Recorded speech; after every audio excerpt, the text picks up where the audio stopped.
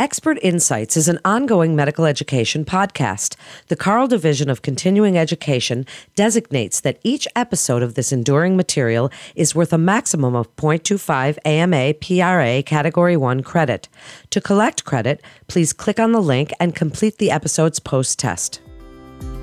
Another edition of our Integrated System podcast series, helping us to achieve world-class accessible care and to improve the health of the people we serve. This is Expert Insights.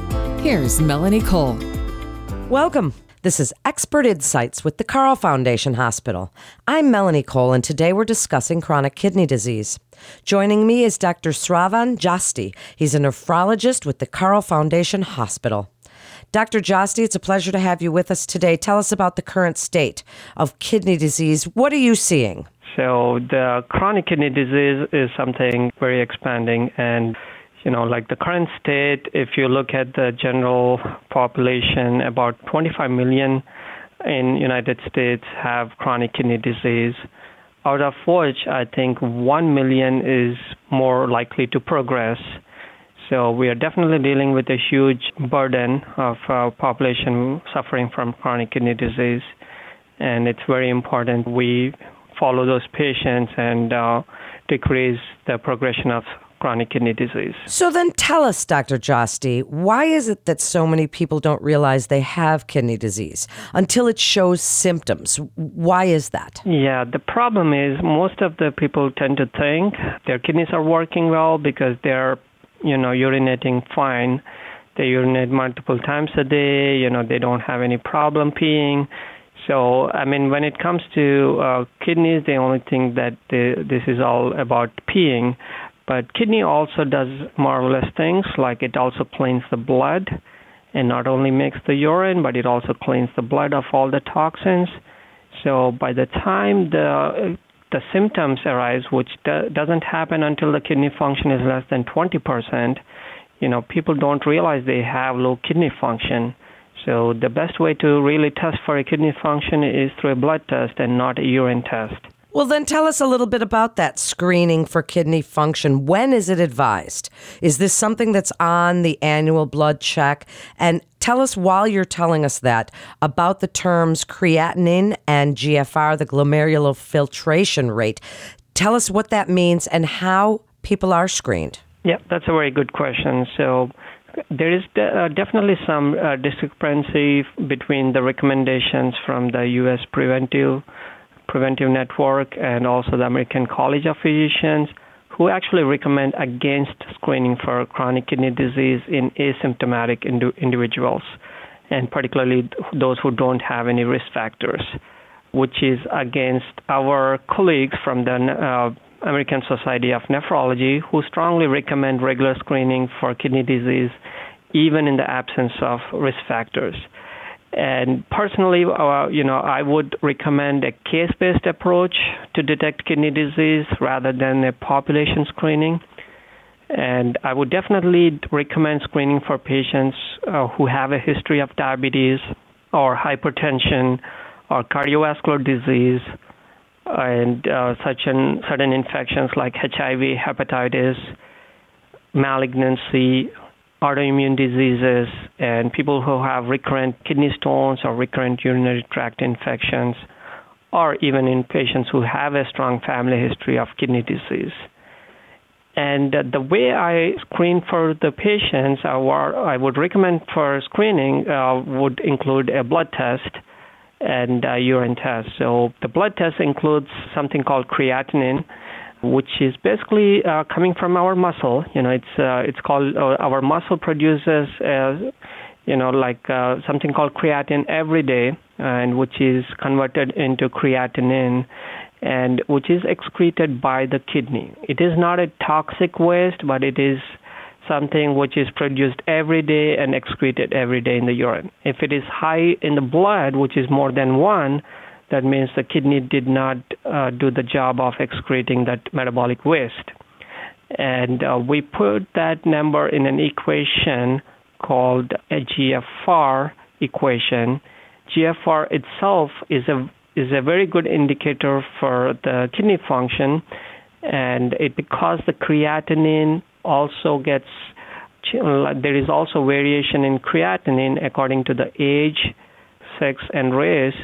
It's not the best way to estimate kidney function. So that's why we kind of came up with another way to estimate kidney function, which is glomerular filtration rate. So then tell us, if someone finds these on their blood test, for the primary care provider, is this something that they can manage in the primary care setting? When do you advise referral to a nephrologist? Yes, good question again. So certainly if the creatinine or the GFR is low, I would advise the primary care doctors to stage their chronic kidney disease, which is staged into 5 stages, CKD 1, 2, 3, 4, 5. And I would like to encourage them to order urine tests for urine microalbumin creatinine ratio. The reason being, the patients who are more likely to progress are the ones who have more advanced stages of CKD, and the patients who are spilling a lot of protein in the urine or microscopic blood in the urine. So it's certainly we like to be referred for sure when the kidney function or the GFR is less than 30, and certainly in patients who have macroalbuminuria, which is more than 300 milligram per gram of protein in the urine. And if the referring provider thinks the hematuria is not due to a urological condition, which is like from a bladder or urethra, and if there is a GFR decline more than 30% in less than 4 months without an obvious explanation, we like to be referred. And certainly once the GFR is less than 30, we tend to see more complications, which is anemia of kidney disease and bone and mineral metabolism disorders. And once the potassium is more than 5.5, I think it's a good idea to refer the patient as well, or if the patient is developing more acidosis. What's involved in medical management? If someone is below these numbers you've been mentioning today, what's involved as far as medical intervention? What do you do first? Yeah, so when I see these patients in my clinic, I like to address their current risk factors, what is really causing their kidney function to decline. Is it the diabetes, or is it the hypertension, or do they have a glomerular diseases? So first of all, I like to identify the cause of the chronic kidney disease, and are they still at that risk, whether that means, or do they have uncontrolled hypertension or uncontrolled diabetes. So I like to address that first. And usually if it is diabetes, then I tell them to talk to their primary care doctors or endocrine doctors for management of the blood sugars. And I definitely like to address the high blood pressure, and I like to manage that myself. And also, I like to identify the complications associated with low kidney function, which could be like high potassium or acidosis and bone mineral disorders. And I like to check certain hormones called parathyroid hormone, which can be elevated in chronic kidney disease. And if it is uncontrolled, it can lead to more complications in the bone and in the blood vessels. And I also, once their kidney function declines to less than 20, I like to send them for transplant evaluation, and I do discuss dialysis options which are available. And the last and most important thing is I want to address the medications they're currently on. Are these medications properly dosed, and are they even appropriate to be used in chronic kidney disease, and things like that. Very comprehensive answer, Dr. Jasti. Thank you for that. So while we're discussing medications, risk factors, GFR, tell us a little bit about diet, because primary care providers may not know about the association between kidney disease and diet as it starts to progress. What would you like them to know? What would you tell them about the nutritional needs that change as someone with CKD progresses in their disease? Yes, that's a good question as well. Certainly, once we see the patients, it depends on the glomerular, like the stage of the CKD. If the patient is in the CKD stage 3, I would suggest a low salt diet, like a cardiac diet, which helps in regulating the blood pressures. And once the patient is in the CKD stage 4, where the GFR is less than 30, I would recommend a low phosphorus diet, which means avoiding dairy and the fruits and vegetables which have high phosphorus, which is most of the times it tends to be dairy or like dark colas.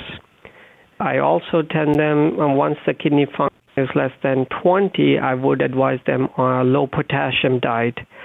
And especially if they have high potassium, even at a higher stage of GFR, I still tell them to avoid high potassium fruits and vegetables.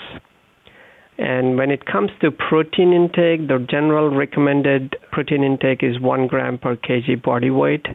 So we don't like very low protein diet either. It doesn't really help, or very high protein diet, which can lead to more progression of kidney disease. So when dialysis becomes the option, and this is something that you recommend, when is transplant considered, and is someone on dialysis automatically on the transplant list? How does that work? Yes, so we typically we screen patients for transplant evaluation. So once, if they don't have any major contraindications for kidney transplant, we usually send them to a transplant center for further evaluation. That happens usually when the GFR is less than 20. So they get listed on the transplant once the GFR is less than 20, but I can still send the patients a little early, even when the GFR is less than 30, to a transplant center to be even started on the evaluation process.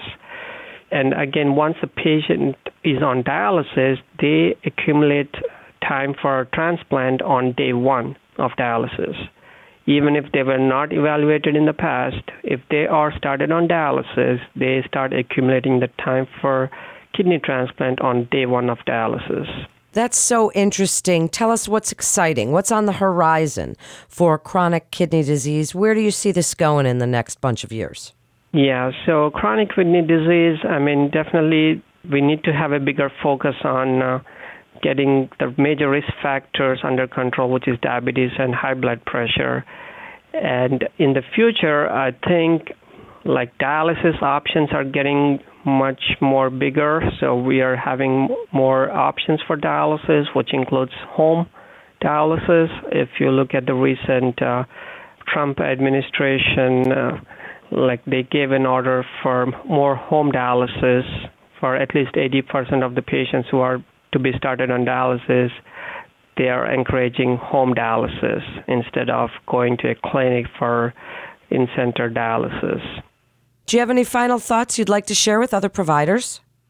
Yeah, so we definitely like to be referred when the kidney function is less than 30. And if patient has diabetes and they have high blood pressure, having those under control definitely helps in delaying the progression of chronic kidney disease. And we definitely like to be involved a little early, especially in patients who are having significant protein leak in the urine, because they are the ones who will progress to end-stage renal disease much quicker than patients who don't have protein leak in the urine. Thank you so much, Dr. Jasti, for coming on and sharing your expertise with us today. And that concludes this episode of Expert Insights with the Carle Foundation Hospital. For a listing of Carle providers and to view Carle-sponsored educational activities, please visit our website at carleconnect.com for more information. We hope the information gained will be applicable to your work and life. If you found this podcast informative, please share on your social channels. I'm Melanie Cole.